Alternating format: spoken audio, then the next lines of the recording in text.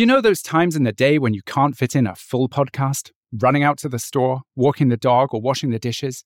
Jam is the new way to listen when you have just enough time for the perfect short audio playlist. Get started at listentojam.com/podcast and get your daily Jam playlist filled with more voices in less time.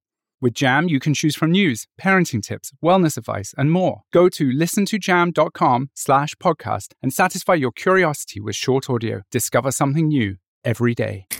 Hi, welcome to your neighborhood pharmacy. Hi, I've got a prescription for diabetes test strips. How much is the copay? Well, it depends on your type of commercial insurance and factoring in your yearly spend, subtracting the deductibles, also depending on your monthly allowance. Why can't there be a better option? Or you could try Contour Next test strips. A 35 count's only $19.99 over the counter and proven to be highly accurate. Go to contournext.com/radio to see if over-the-counter strips are a more affordable option for you. I think I'll try Contour Next. You're listening to the Fade to Gray Network. Nothing's going your way. You've had a bad day. It's good to keep it simple. Michelle and Seth say take a deep breath from fade to gray. It's mental. Welcome to another episode of Mental. Today, I'm having this conversation with Michelle Collins and PK Langley. And today we're going to talk about how to avoid the blahs of Christmas. But before I jump there and we start into that conversation, you know, one of the key points of our show is that we are honest and real with where we are at. So let me kick this off with a mental minute and just ask my co-hosts, how are you doing? It's always such a loaded question. Yes, it is. It is a loaded question, intentionally. Yeah. Go ahead, PK. How are you? How am I? Okay. All right. I'm about to pull out of my holster here. I am so busy I can't see straight, and I'm really trying to hold it all together. And I'm hoping that the last 2 weeks of Christmas season, I'm trying to be politically correct and say the seasons, like the seasonal blahs instead of just Christmas. Because I'm trying to incorporate everybody. Of course. Because of course, in the mental health community, we try to do that. We try to put that whole, the holidays. The holidays. Enjoy your holidays. And if they're not holidays to you, then happy December. But anyway, yeah, I have a lot of plate spinning, and literally I think five podcasts, 4 or 5 podcasts next weekend, and then followed by 4 or 5 podcasts the following weekend. Wow. And I have stuff that's due for school and work full-time in behavioral health, and I just have a lot on the ball. So I'm just trying to keep it all together and remind myself that I do have afternoon and evenings. I have time, and I can get things done. And I'm in this very interesting place of self-exploration as well. And so I feel like I have 100 things going all at once. And I don't think I will ever be a person that's not incredibly busy. And my poor wife has come to that revelation. It would be great if I was just an old lady sitting out on a rocking chair on a porch, but I'm probably going to be the one that's riding ponies in the backyard, and I've got a bunch of people shooting up stuff, and I don't know. I'm always going to be actively involved in stuff. So Yeah. Right. I've got a lot of irons in the fire. So I'm just trying to balance it all and have a good sense of home life and be kind to my wife. Yeah. Yeah. So that's Do you prefer to have that many things running? What's that? Do you prefer to have that many things running? Do you prefer just to be that kind of person, or are these things being forced upon you? I was ADHD as a child, and I typically I tell clients that the HD usually burns off in childhood, but I have seen people that are ADHD as adults, but typically it burns off and you're still ADD as an adult. And people that are have had trauma in their life tend to have a lot of plates spinning. Yes. It's kind of a common theme for people that have trauma in their lives. So if you're ACE score, and if you don't know what ACE is, you can always call our new hotline number. I'll plug that and ask that question, and we'll put it on the air for you. And we'll say, one caller asked, what is the ACE? And we'd like to tell you what that is on air. And we'll air your question, and we'll talk about it. But if your ACE score is a 5 or higher, you were probably going to be that type of person that keeps a lot of plates spinning. So yeah, I'm one of those people. I think that it's indicative of folks that are traumatized or people that have ADD, but it doesn't have to be. There's always exceptions to every rule. So I never draw hard lines in the sand, but that's definitely me. I'm always busy. And just to throw out, ACE does stand for Adverse Childhood Experiences Study. But if you do have specific questions around that and want more information, please feel free to call our hotline. That phone number is 314-690-5005. Feel free to give that a call and leave a voicemail with your question, or you can even text that number. Either way, you can get a hold of us. Brand new thing that we've added. So that's exciting. Mm-hmm. I'm that pretty was excited great, man. about That was a great segue, wasn't it? It just went just right in there, man. it. It did. It was well done. So that's my mental minute. How are you, Michelle? I think PK and I are on the same wavelength. I'm constantly busy, doing way more than I should. And I actually woke up early this morning. I ended up going back to sleep, but I had woke up early, and immediately the anxiety kind of grabbed me by the throat, thinking about all the things that I need to get done that are on my plate, specifically for today, but also in the upcoming weeks. And of course, as we throw in the holidays, that just adds to a little bit of the stress and the anxiety. It's that time of year. Everything feels busier. For me, professionally, this is a rough time of year because I end up having to do a lot of work in anticipation of tax season. Yes. So I have a lot of CPAs that are calling. I have, a lot of clients that are calling, and we're trying to figure out year-end payrolls. We're trying to figure out how much money they're going to have at the end of the year. What do they need to spend? How do we lower tax basis?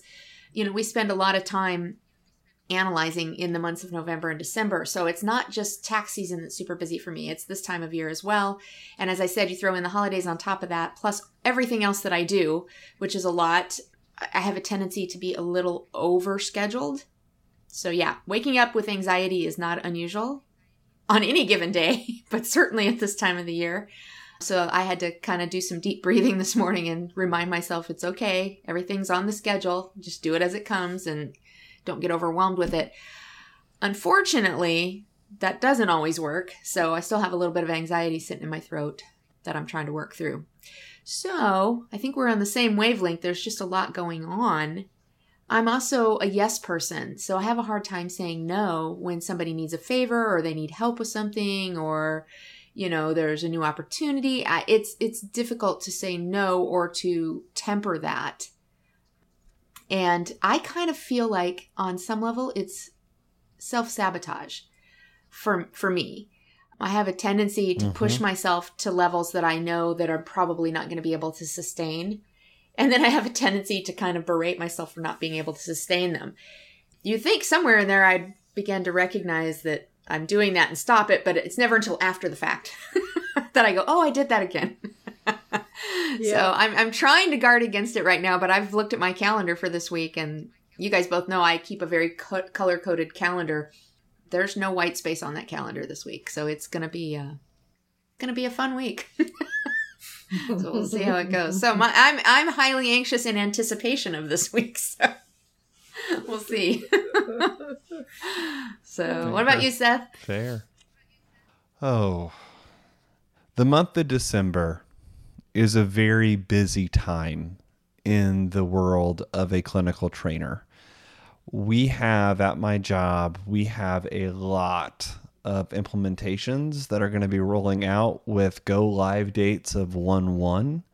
And so work right now, whether it's content development or rolling out these new trainings with new employees, or even continuing education as we roll out new programs that all have to be done. And so talking about busy schedules, I'm experiencing that a lot myself. I will note that while that creates quite a bit of stress in my life, and I can identify with the self-sabotage. In fact, I think I mentioned that in the last episode. I tend to be pretty good at that. But thinking about the positive, my cats are getting along. Yay! And that makes me so happy. Yes. Lizzie and Manelli are getting along just splendidly. I've not heard Manelli hiss for weeks. They do stay apart for the most part. They are cohabitating. Yes, exactly. Right. But I have seen them smell each other's butts within the last week. So I think that is movement in the right animal kingdom, direction yes, within that's the a cat positive. world. In the people kingdom, probably when not. Not so much. When they start smelling each other's butts, I know I have achieved some goals. All right. Remember when you had to keep them in separate rooms? Things are progressing. Remember? They had to have closed doors between them and whatnot. So big progress. Oh yeah.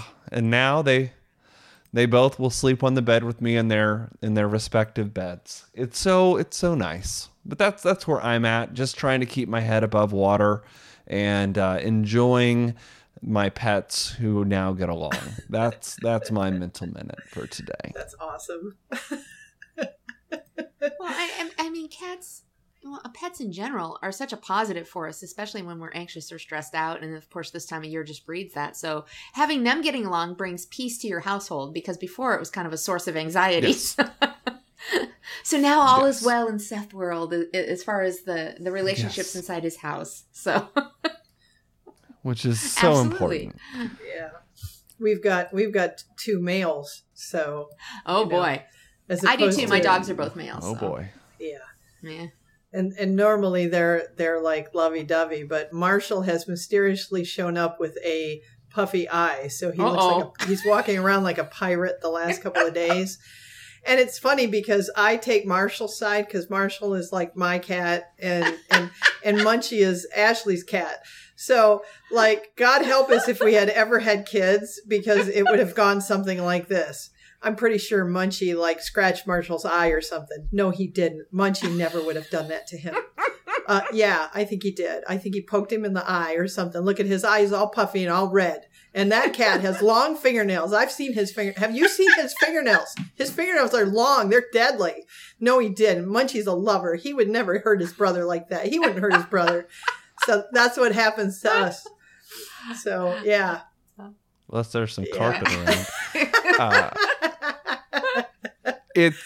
I find it intriguing that both of you have male pets and I have female pets. We've gone the opposite of our assigned biological sex in regards to our pets, which is interesting. I don't know. I just like big dogs, and I don't know. The ones we get always tend to be male.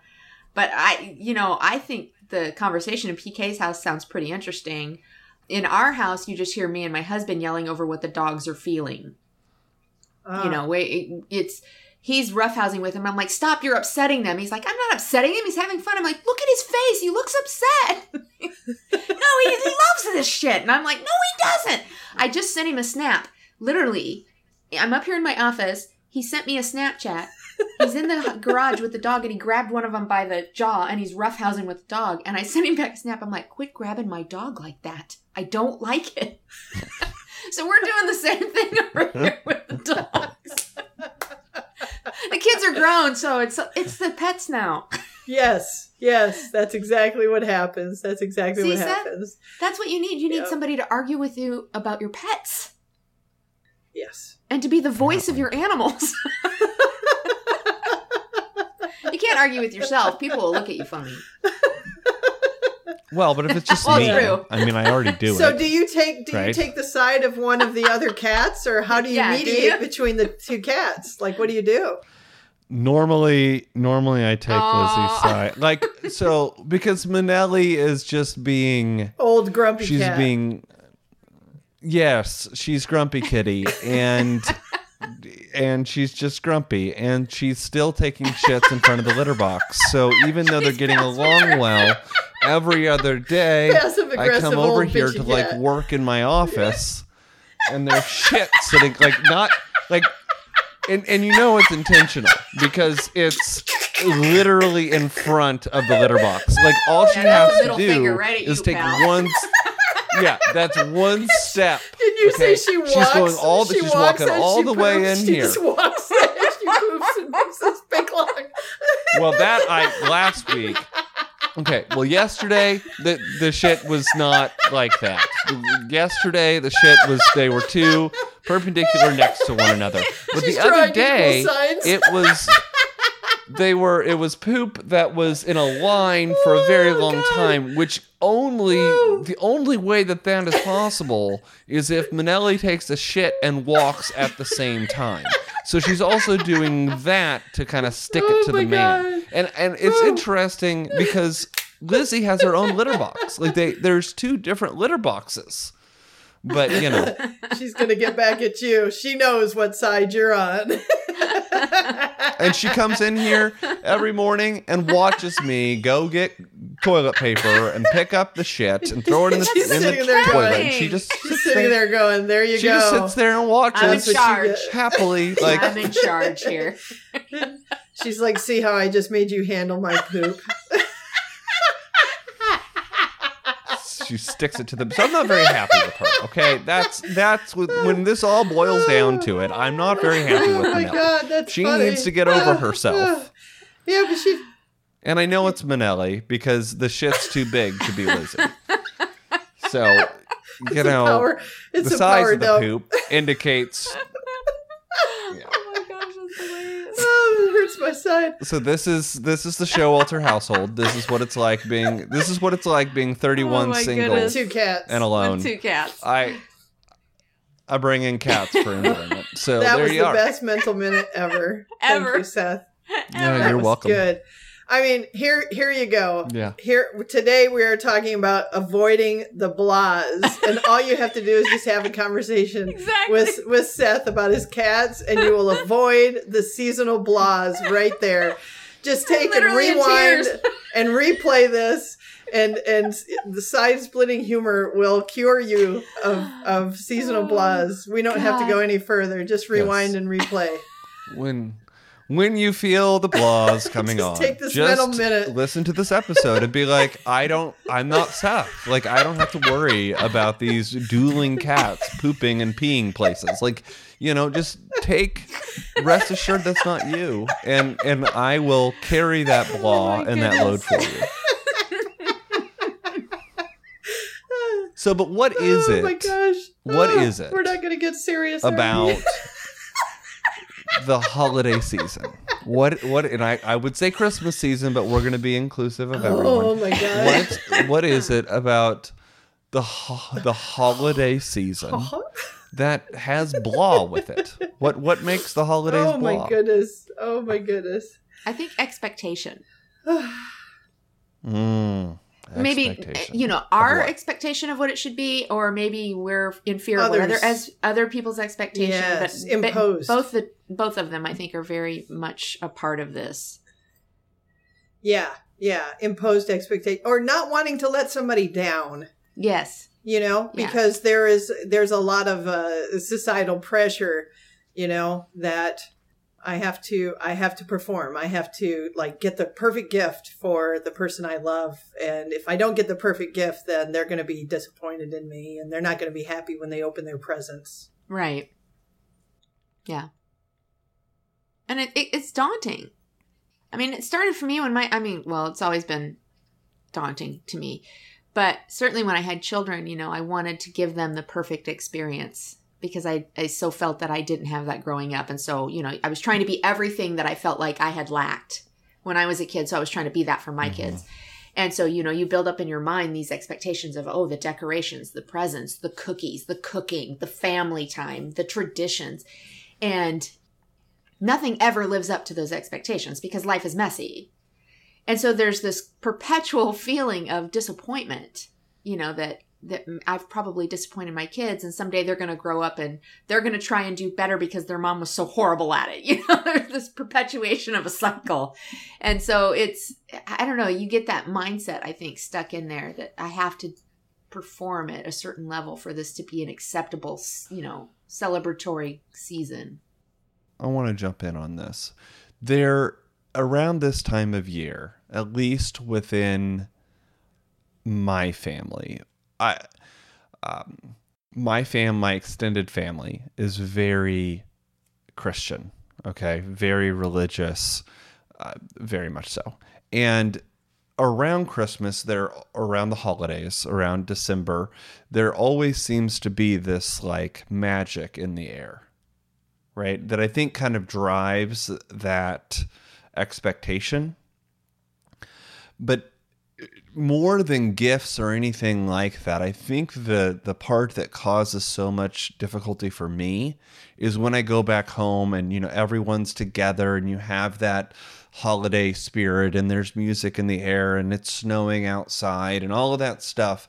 For me, I continually play that tape of I'm not what my parents wanted, or I didn't meet the expectations. And so, and when I say expectations, I mean in being gay. So with the larger family. And so it's kind of where like Christmas holiday season kind of initiates or puts into play my depressive episodes, and my negative self-talk typically will go off the rails during this time of year, especially when I go home.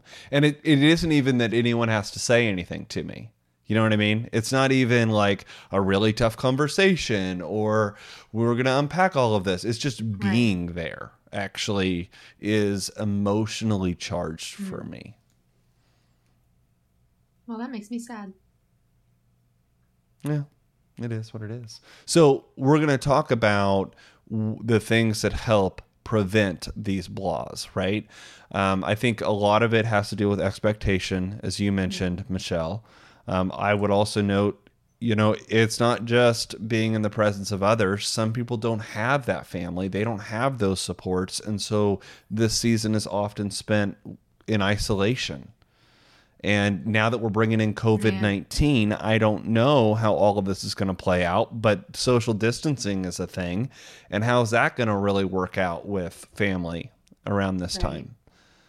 Well, I think that's already been a concern for a lot of people, is the fact that, you know, even for the Thanksgiving Day holiday, you know, was a concern that it was going to be detrimental to not be able to see your family.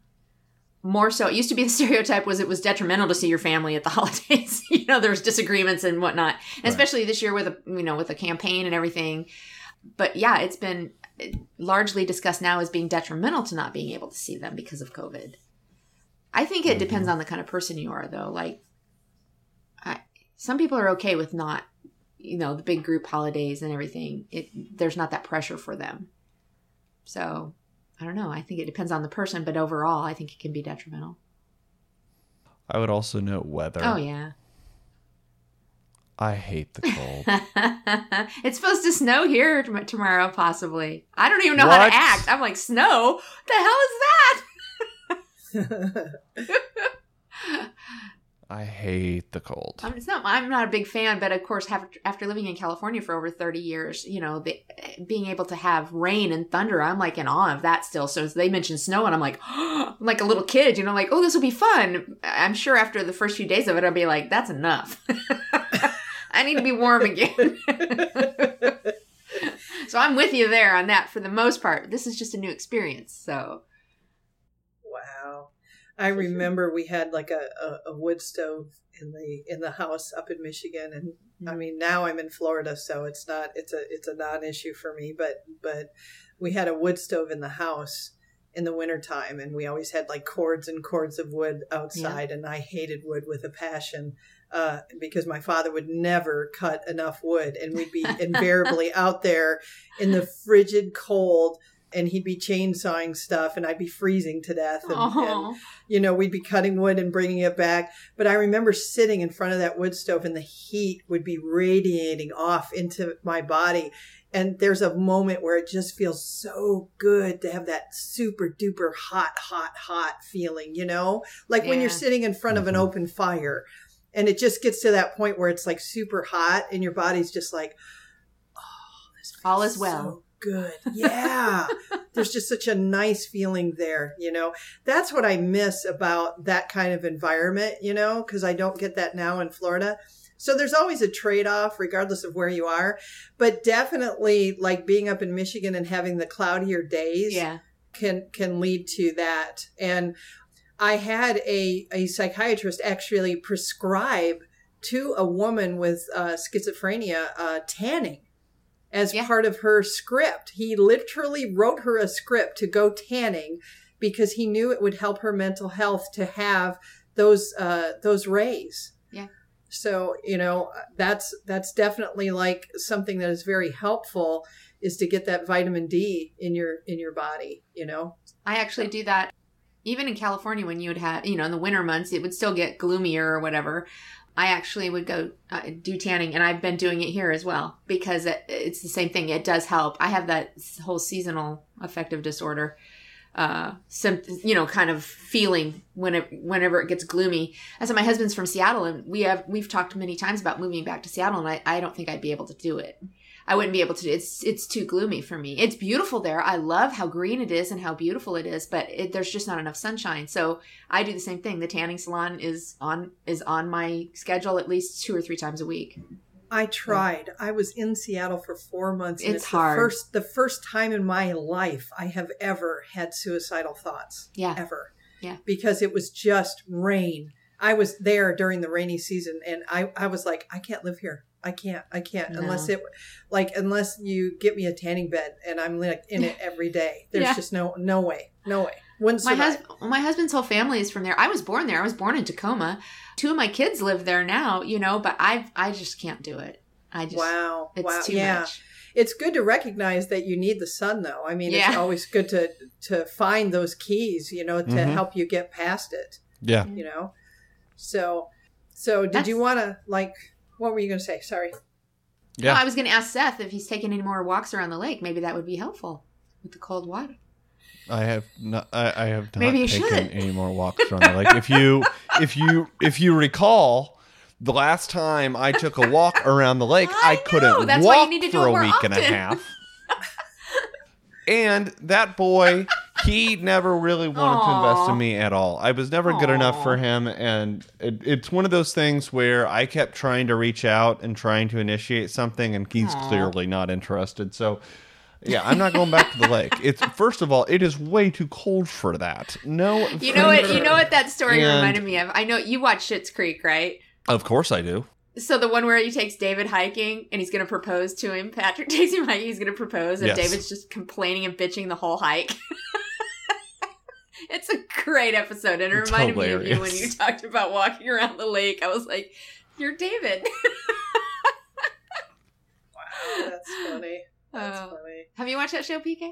No, I've never seen it. Oh my God, it's hilarious. You have to watch that show. Oh, you're missing out. You really I are vacillate missing out. between laughing and crying. It's so good. Do you know who is the upcoming Schitt's Creek family? Who? The Trump administration. What do you mean by that? Jared and Ivanka. It's literally the premise of Schitt's Creek. They're millionaires who lose everything, and they move out into the woods and no one likes them, and they have to. Yeah, no, it's happening to the Trump family, and I can't wait. I'm hoping they do their own reality show. Anyhow, but let's bring this in. Let's come back here. And let's talk about how to combat the blahs. In order to do this, PK had an idea, and I want to kick this to you, PK, and we can kind of go through this. Okay. So there's a Feeling Good handbook, and it talks about 10 different cognitive distortions that we should be aware of. Mm-hmm. And I wanted to talk about it a little bit that will help you to get over or avoid the blahs. Number one is all or nothing thinking. So this occurs when somebody sees things in terms of black and white categories. So for this type of thinking, anything short of perfection is viewed as a failure. So I will pause and let you guys speak to that. Well, that's my life. No. See, I'm very perfectionistic, so. This comes right back to Michelle's call out on expectation. Yeah. Because we have this idea of how things should go at the holiday season, specifically if we're around family. And that all or nothing thinking that it has to be this way or else. And then when it doesn't happen, it's like the world crumbles in front of you. That is definitely a problem. And so I think that we need to, when we address the holiday season, is understand, hey, things may not go the way that I want or the way that I planned or the way that I expected.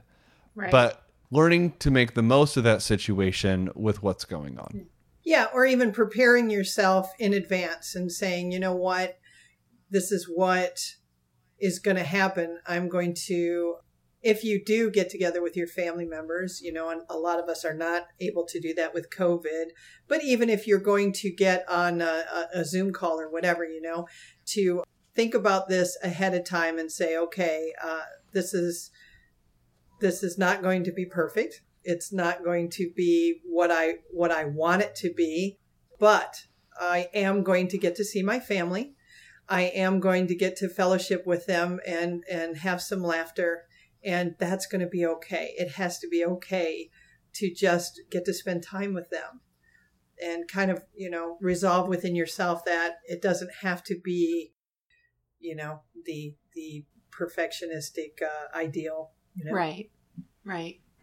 Yeah. It's hard, though. It's hard to get out of that habit. I mean, you know, I think I've gotten better at it as I've got older. You know, there's the grudging admittance that, okay, it can never be perfect, even though, you know, I still very much identify as an idealist. I am always looking for the ideal in every situation. And so that does lead to some expectations that are not necessarily realistic. So even reminding myself of that often doesn't negate the fact that it's there subconsciously most of the time. Right. Yeah. So it helps me to remind myself that we're all messed up. No, for sure. Yeah. It helps me. Like the older I get, the more I realize that we're all just trying our best and we're all messed up. Yeah. And the more I see that, and the more human beings, you know, are come into view for me as imperfect people. Like, I think that's what drew me into the church so much so, is because what I saw in the pulpit looked perfect. Right. And that drew me in because I was like, yes.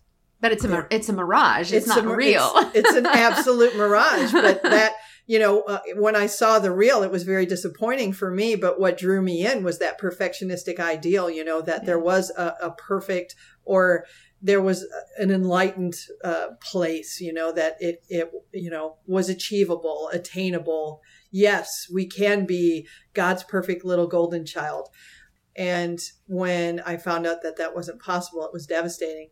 But the more I live and the more I interact with human beings, the more I realize that not being perfect is okay. And I think that self-acceptance is helping me a lot with that all or nothing thinking that I learned as a child, because I definitely had that.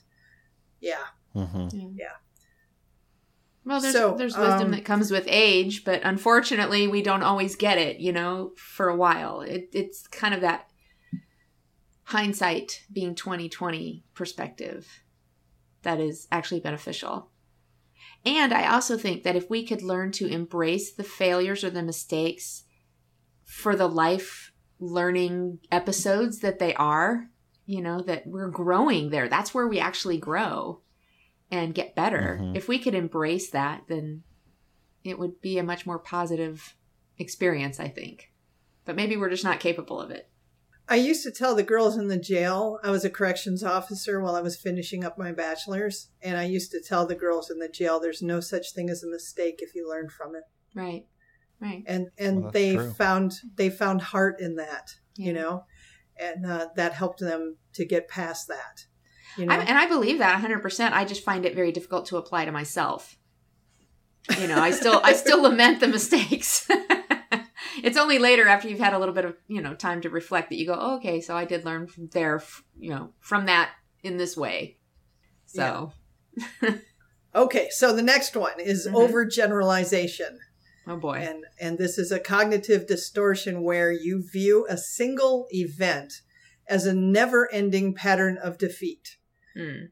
Those who overgeneralize might also make broad interpretations from a single event, like feeling awkward in a job interview, leading you to falsely believe that you are always awkward. So, overgeneralization. So, Never been a struggle. Ever. Never. Somehow I think So- you're being Not facetious. I'm not sure, but Not little something I sarcasm have there, ever. Mr. Showalter. No, I've never struggled with that ever. Nope. So Good. maybe like last Christmas was absolutely terrible. It's all my fault. And this Christmas is probably going to be terrible because I'm just going to blow it like I did Right. last time. I always blow it. Would that be an appropriate way to express this overgeneralization? Yes. yeah, I think so. Makes sense. I don't know that I overgeneralize, but or at least in the conscious realm, maybe subconsciously we do that. Maybe that's why the anticipation of the holiday seasons is difficult for people, because there's that subconscious overgeneralization that they're walking around with, you know. And so and of course whatever we expect is what we typically end up seeing. Yeah. So waiting maybe for it's- the other shoe to drop. Right. So maybe it's a perpetual cycling event for us and we're just not aware of it. I think that the negative self-talk here would be, well, what do you think, Seth? What do you think a negative self-talk with an overgeneralization would be? I'm never going to be successful. Good. I'm never going to fit in. You're overgeneralizing a negative experience, and then you're taking that and you're turning it inward. So it's attributing blame to yourself. That's so good. I'm broken. Something's wrong with me. Yeah. Yeah. Yeah. I'm just social. I used to say people either like me or they hate me. I used to say that. Mm-hmm. So that probably would be an overgeneralization. So that could potentially be that. But Isn't that also, like, it's a way, though, to say something like that is also a way to kind of mitigate rejection. Yes. Because you've already established in your mind, well, I'm just not for everybody, so some people hate me. So the rejection typically doesn't sting as much because you've already kind of inoculated yourself against it. It's kind of the I'll get you before you get Yeah. me. If I'm negative to myself, then I don't have to deal with you. right. I've already taken the sting out of it, so when you do it, it won't hurt as much. Right. yeah.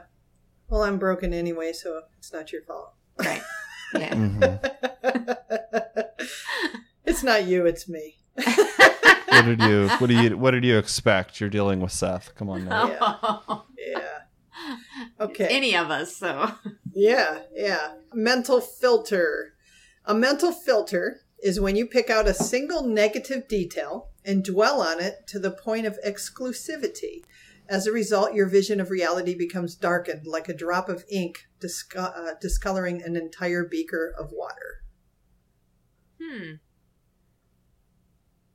Interesting. What's the term again? Mental filter. When you pick out a single negative detail and dwell on it to the point of exclusivity. So, okay, I can talk to this. I have a lot of mental filters when I go back home.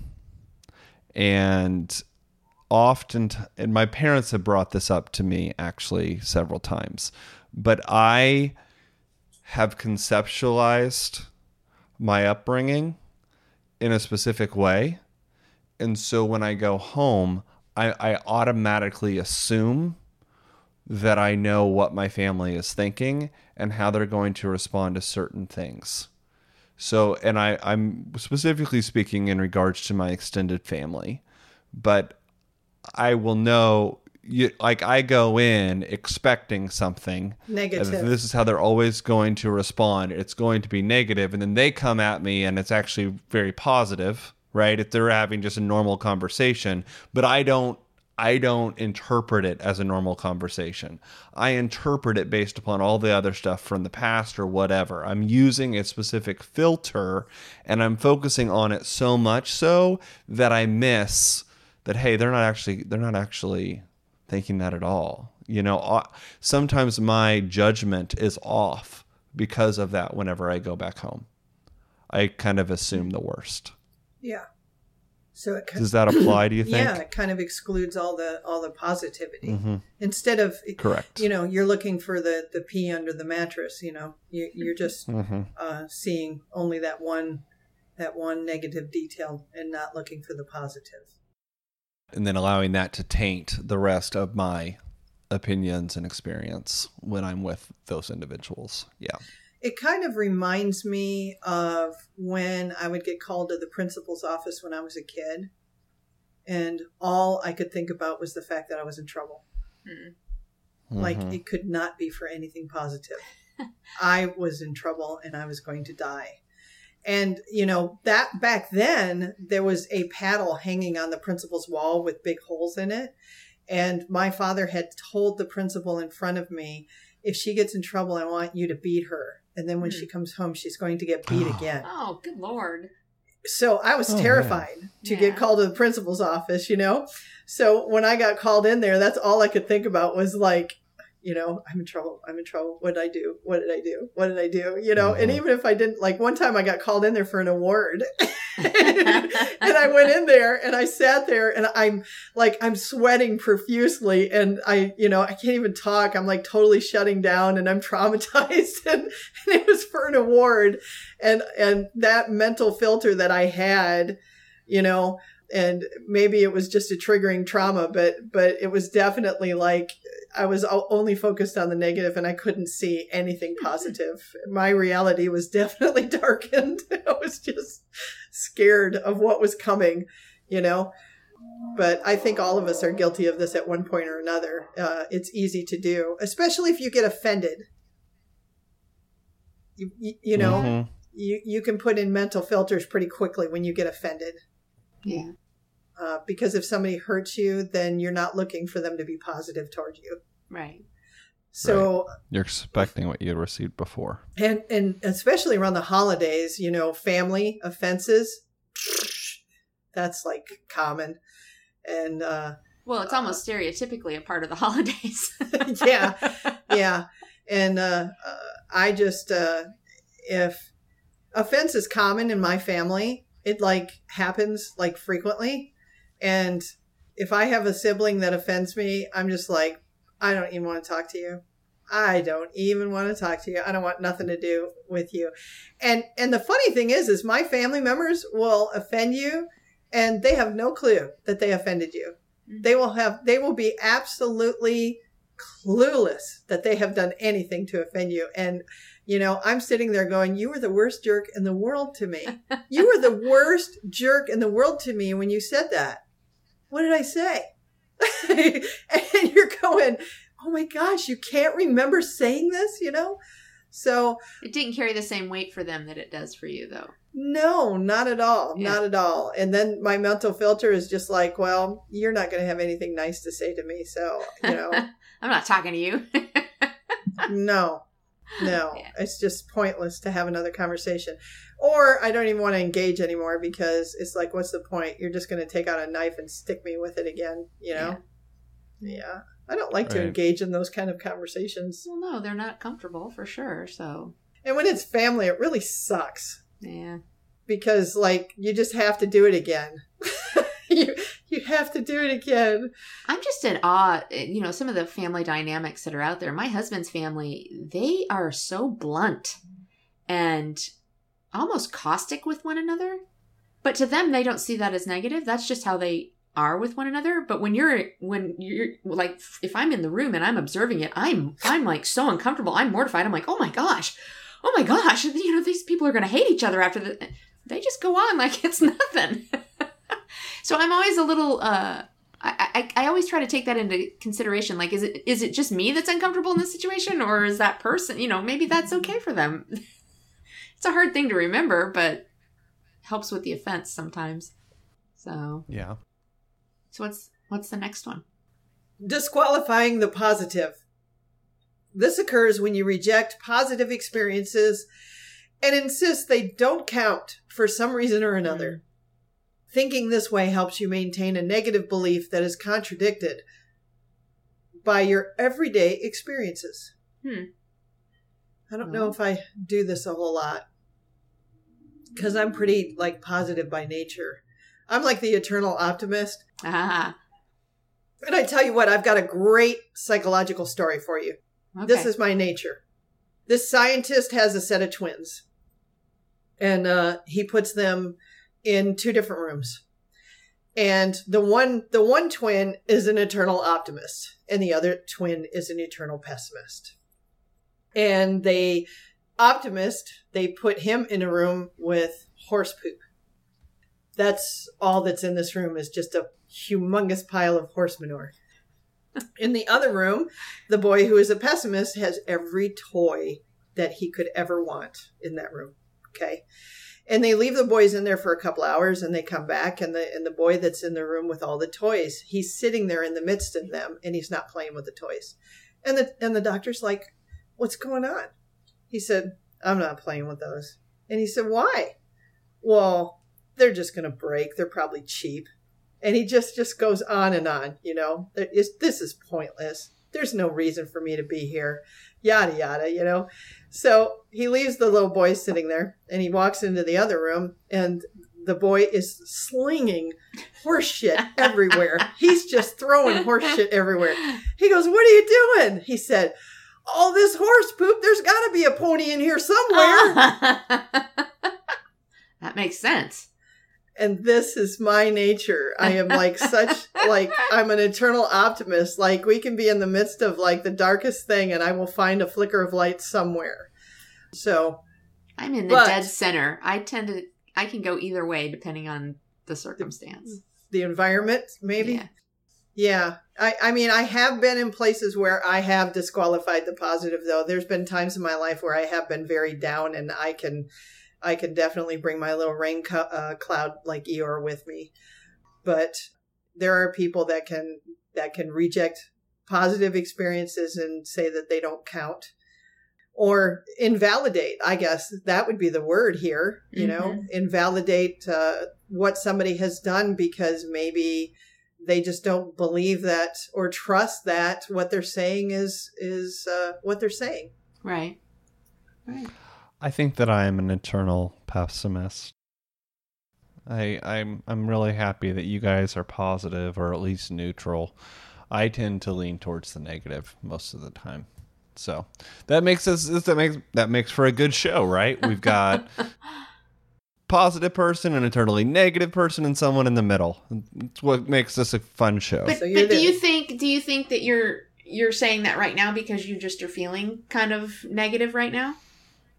I mean, I'm definitely feeling negative right now. Well, I know. That's what I'm saying. Is that coloring that opinion, or? Maybe a little bit, but I am typically pretty negative. I mean, I typically lean towards the negative. That's true. Mm-hmm. The funny thing is you have been a huge encouragement to me. In the midst of that's good. In the midst of that, I think that you have such a driving nature and an encouraging nature, Seth, that I find that a fascinating statement by you. Well, it's true that I'm very person-centered when I'm working with others. Yeah. I try to be very person-centered and strengths-based in working individually with whether it be a podcast, whether it be a client, whether it be a customer. However, when I think about it, when it comes to my personal life, I'm very pessimistic and negative. So that's what's interesting. It's almost as if I'm very optimistic when working with others, but when it's just me, I'm pretty So negative. You don't afford yourself the same courtesy, is what you're saying. Correct. Yeah. I think that's true of a lot of people. I would say that I do that as well. I'm able to find the positives for other people, but for me, I'm centered more on the negatives. Mm-hmm. And that's situational too, but I think that is somewhat a little bit of human nature. It's easier to give other people the benefit of the doubt than it is, because we know ourselves, so we know what's inside of us. So and that goes back to like what you mentioned earlier, somebody giving a compliment and us not being able to accept it. I think that's part of it. Is because we're like, oh, you don't know me. You don't really know me. If you knew me, you would never say that. Oh, yeah. So I think that, this kind of goes along that line. I was just connecting the dots there, like not being able to receive a compliment because you disqualify the positive. Yeah. Ooh, I do that. See, we all do a lot of this stuff. I mean, it's just, there's so much intermingling of all of this stuff. To thine own self be true. Crap. Is anybody out there listening? Are you having a revelation about this now? Call our hotline and let us know. Because we would really like to know that we're not the only individuals in here that can't take a compliment. It would really be nice to hear that And that phone number is 314-690-5005. You can call and leave a voicemail, or you can text us. We are available. Wait a minute. We have a hotline? Yes, we have do. A hotline. Oh my we God. do. Now I'm riffing off another podcast. Yes, I know you are. Shit. I know you are. And it's funny. Because we're doing it ourselves. So it's all good. Okay. So, I don't know how much time we have left, but I would love to get to just 2 or 3 more of these. Do we have enough time? Yeah. Okay. We do. Yeah, we should be okay. Jumping to conclusions. When you jump to conclusions, you don't think things through. You react impulsively. This might manifest as mind reading. Oh, mind reading. Ooh. Or concluding someone is reacting negatively toward you without checking it out. Or fortune telling, or predicting something will turn out bad. Oh my goodness. Are we ticking boxes or what? Yeah. Seth, how are you doing, Seth? What is that? That sounds like a call out. I'm checking in with you, Seth. I'm checking in with you. That feels intentional. That It feels sure was, pointed man. I was there. reaching out to you, brother, with a I cane heard of it. love. I saw it. I heard it. Say it again. Because now I'm all flustered. Have you ever mind read? Have you ever concluded that someone was reacting negatively toward you without checking it out? Or fortune telling or predicting something is going to turn out bad? And Just everyone a was couple going times a day. What do you think, Seth? Or maybe a couple times an hour. I am a very good read on people, and I am able to tell people's intentions, okay? Especially if it's based upon some type of prior interaction. I tend to know, Scooby-Doo just came in, man. What did you just say? The Scooby-Doo theme just came in. It just came in. Oh. No, Seth. but to be but be honest. You have jumped to conclusions about things. We all have. Every one of us has jumped to a conclusion of what we think somebody is saying or their intent. I didn't deny it. No. I agreed with it. Okay, just saying, because we have all done that. Yep. Thinking that somebody's reacted negatively toward you. I am a big, I am very, very empathic and sensitive. Me too. And much more in the past than I do now. Now I check myself. But in the past, if anyone was mad, it was always my fault. Oh, yeah. Always. Yeah, I know that story too. What did I do? Yeah. What did I do? Are you mad at me? What did I do? Always. And my sister my follow-up is always, what can I do to fix it? But continue on. Your sister? my sister always had that frowned brow thing, and it always looked like she was mad, and I'd be like, did I do something? Are you mad at me? Yeah. So, and my boss knows this about me, so one of my coping skills to get past that, to grow, was to communicate that years ago and to say, look, I've got an issue with this. So every once in a while, I'm going to check in with you and say, are we okay? Yeah. And I just need you to tell me we are. And if we're okay, then I will move on. And that's all I'll need. And so communicating really helped me to get past this, you know, just like with my wife, I was married 2 times before Ashley, to 2 husbands. Yes, I was married to 2 men. I knew one. I didn't know there was 2. Woo, yeah. And I had insecurities because of things that had happened. And so I told her, I said, it's not you, it's me. I recognize that it's me, and this is what I need you to do. And so she was very beautiful about helping me to get past some of those insecurities. And I would say, this is what I need you to do. And she would help me, and it helped me to grow. So I think with jumping to conclusions, communication really does work to shore up those shortcomings with the people that you care about and who care about you. Yeah. I always wondered, because I have a hard time with this as well, and it used to drive my husband crazy, because same thing, he has that kind of furrowed brow, and he always looks kind of intense. And I would say, "What are you angry? What are you angry? Did I do something wrong? You know, are you angry at me?" And I would ask so many times that finally he would say, "No, but I'm getting angry. Can you knock it off?" You know, and so it's insecurity. It's insecurity. But then for a while, I even went so far as to say, well, maybe I'm just really egotistical because I just assume I'm the problem. I'm the center of everything. You know, I must be the issue. Maybe I'm narcissistic. Yes. And I went that way for a while. But so I think it goes between those two things. Like there's a little bit of ego involved, but there's also a lot of self-image issues at play there as well. Self-esteem. Yeah, self-esteem. And so needing that constant affirmation that you're okay, you're okay, you're okay. You're not that person. You're not the reason. Because, I mean, let's face it. I mean, I piss my husband off often. I'm positive of it. But it's not always my fault. And so, you know, I need to be okay with him being mad about something else. It doesn't have to be about me. So. Go ahead, Seth. Yeah. Seth's got his head down. It sucks when, you know, you ask, is there a problem? And you are the problem. Well, sometimes you just are. So you own that and you move on. You fix it. Yeah. But you don't just make that assumption.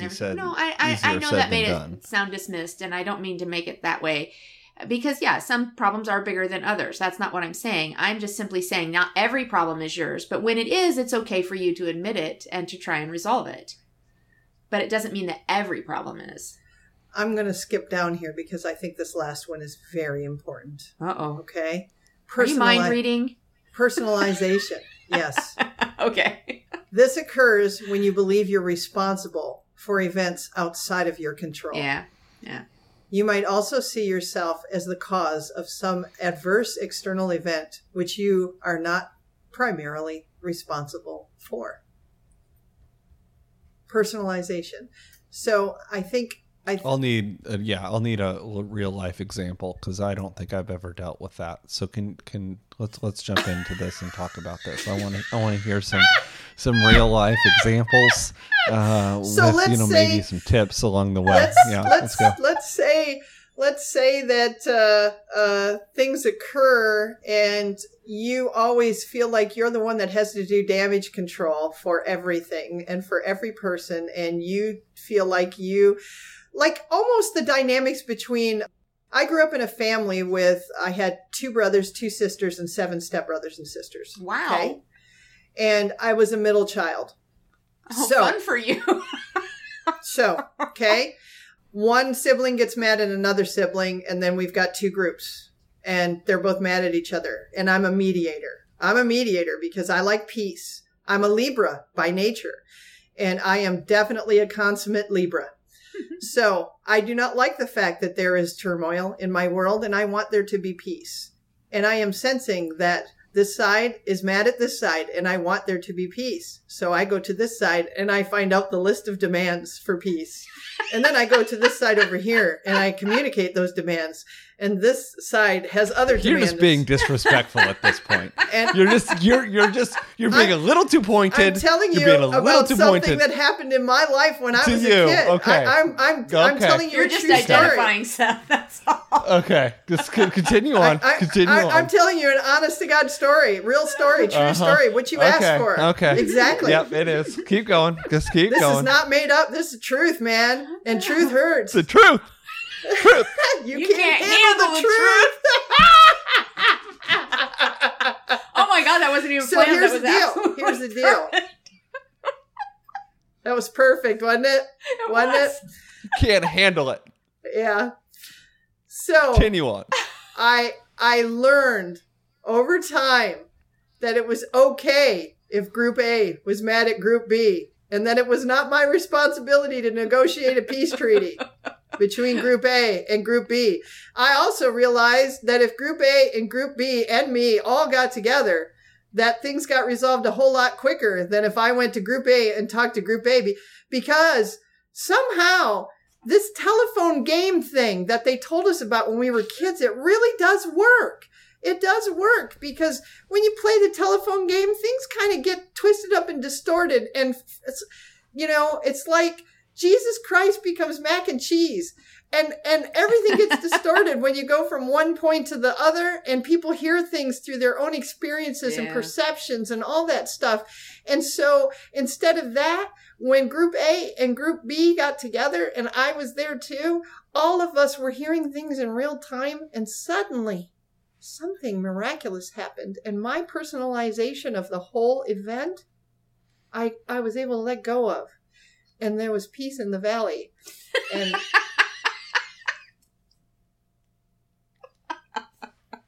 Peace in in my the life. valley. My life got better. See, and my answer is, you said Group A is pissed at Group B, and me is Group C. I just need to leave. I can step out and let them deal with it. No, that is not the right answer. I thought about that. But That's called escapism, Yes, well. and it's what the church has done. And we need to not live in such a world, but address our issues head first and be a Head community Head first. and love one another. That's what we there he need to goes. do. He pulled the community Running card. He's away gonna does preach. not solve Yep, anything. yep. All right? Yeah. So No, what I meant is, like, if I know that I don't have anything to do with Group A and Group B's beef with one another, then if I'm not operating as a mediator, obviously the best thing for me to do is to step back out of the way and say, this doesn't concern me. Deal with one another. Yeah, and I don't like that. I don't like that. Is that a control issue, or is that a desire to help? That's a fear of abandonment. Okay. Valid. No. Valid. Yes. No. Valid. I have a vision. I have a Oh my dream. gosh. And you just lost. I have a You vision. just lost your readership right there. I mean, yeah.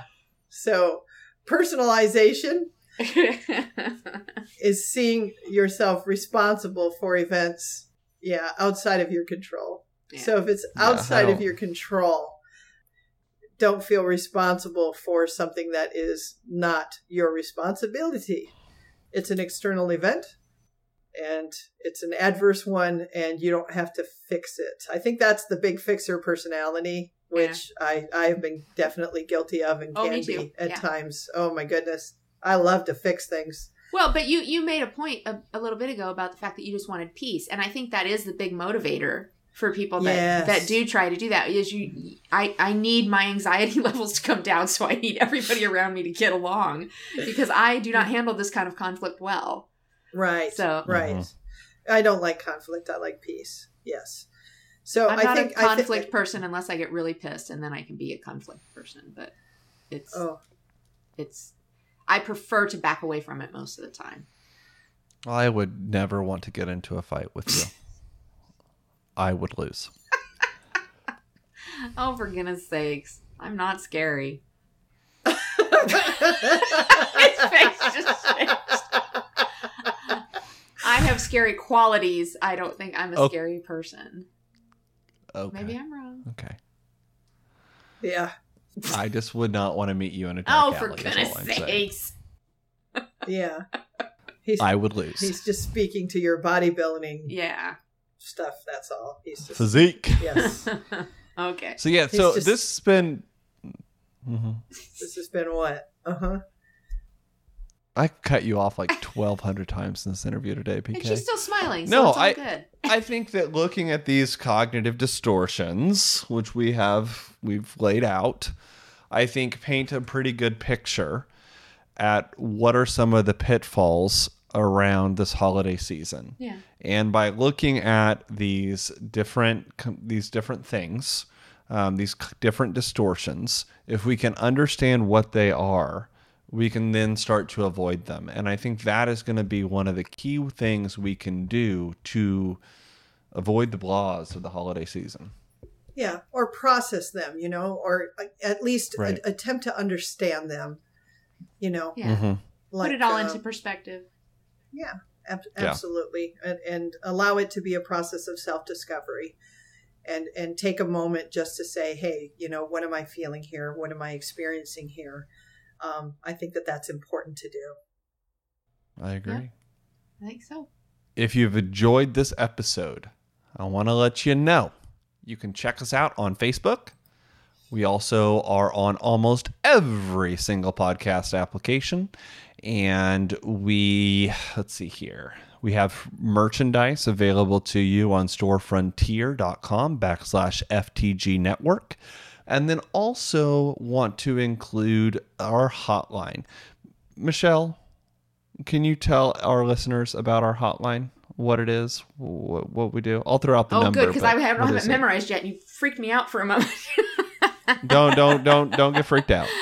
What is the hotline? Well, though? Why do we create The this? hotline is something What we've is just added just recently in this last week. The idea is a communication avenue for you, the listener, to be able to interact with us and correspond with us with regard to questions about your own lives, questions about mental health issues, suggestions for things that you'd like to hear discussed. Or maybe you just have a story to share with regard to something that we've discussed. In our last episode, of course, we talked about success stories. I'm hoping that there are people out there that have some to share with us because that would be encouraging.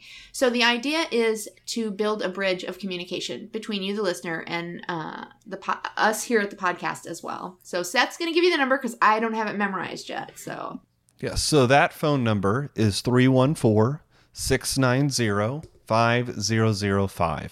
Again, the phone number to the hotline where you can call and leave a voicemail or text is 314-690-5005.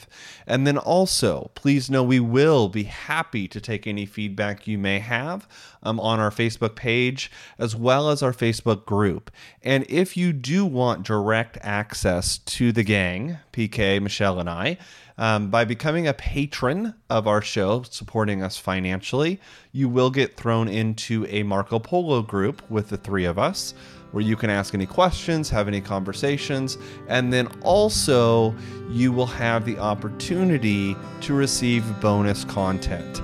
Believe it or not, we do share things even more vulnerable than we have in previous episodes, and we release that to people who support us.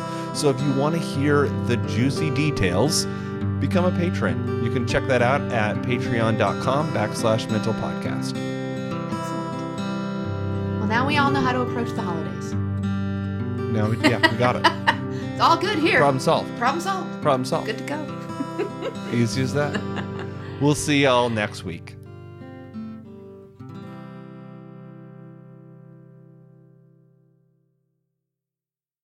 With Eversense, the long-term sensor helps me spend less time dealing with my CGM. I only need 2 sensor changes a year. If you're on multiple doses of insulin, you might greatly benefit from the Eversense E3 CGM system, the only continuous glucose monitoring system that lasts for up to 6 months with one sensor. Still doing frequent sensor changes? Break free today with Eversense. For important safety information and to learn more about Eversense, please visit eversensediabetes.com/safety.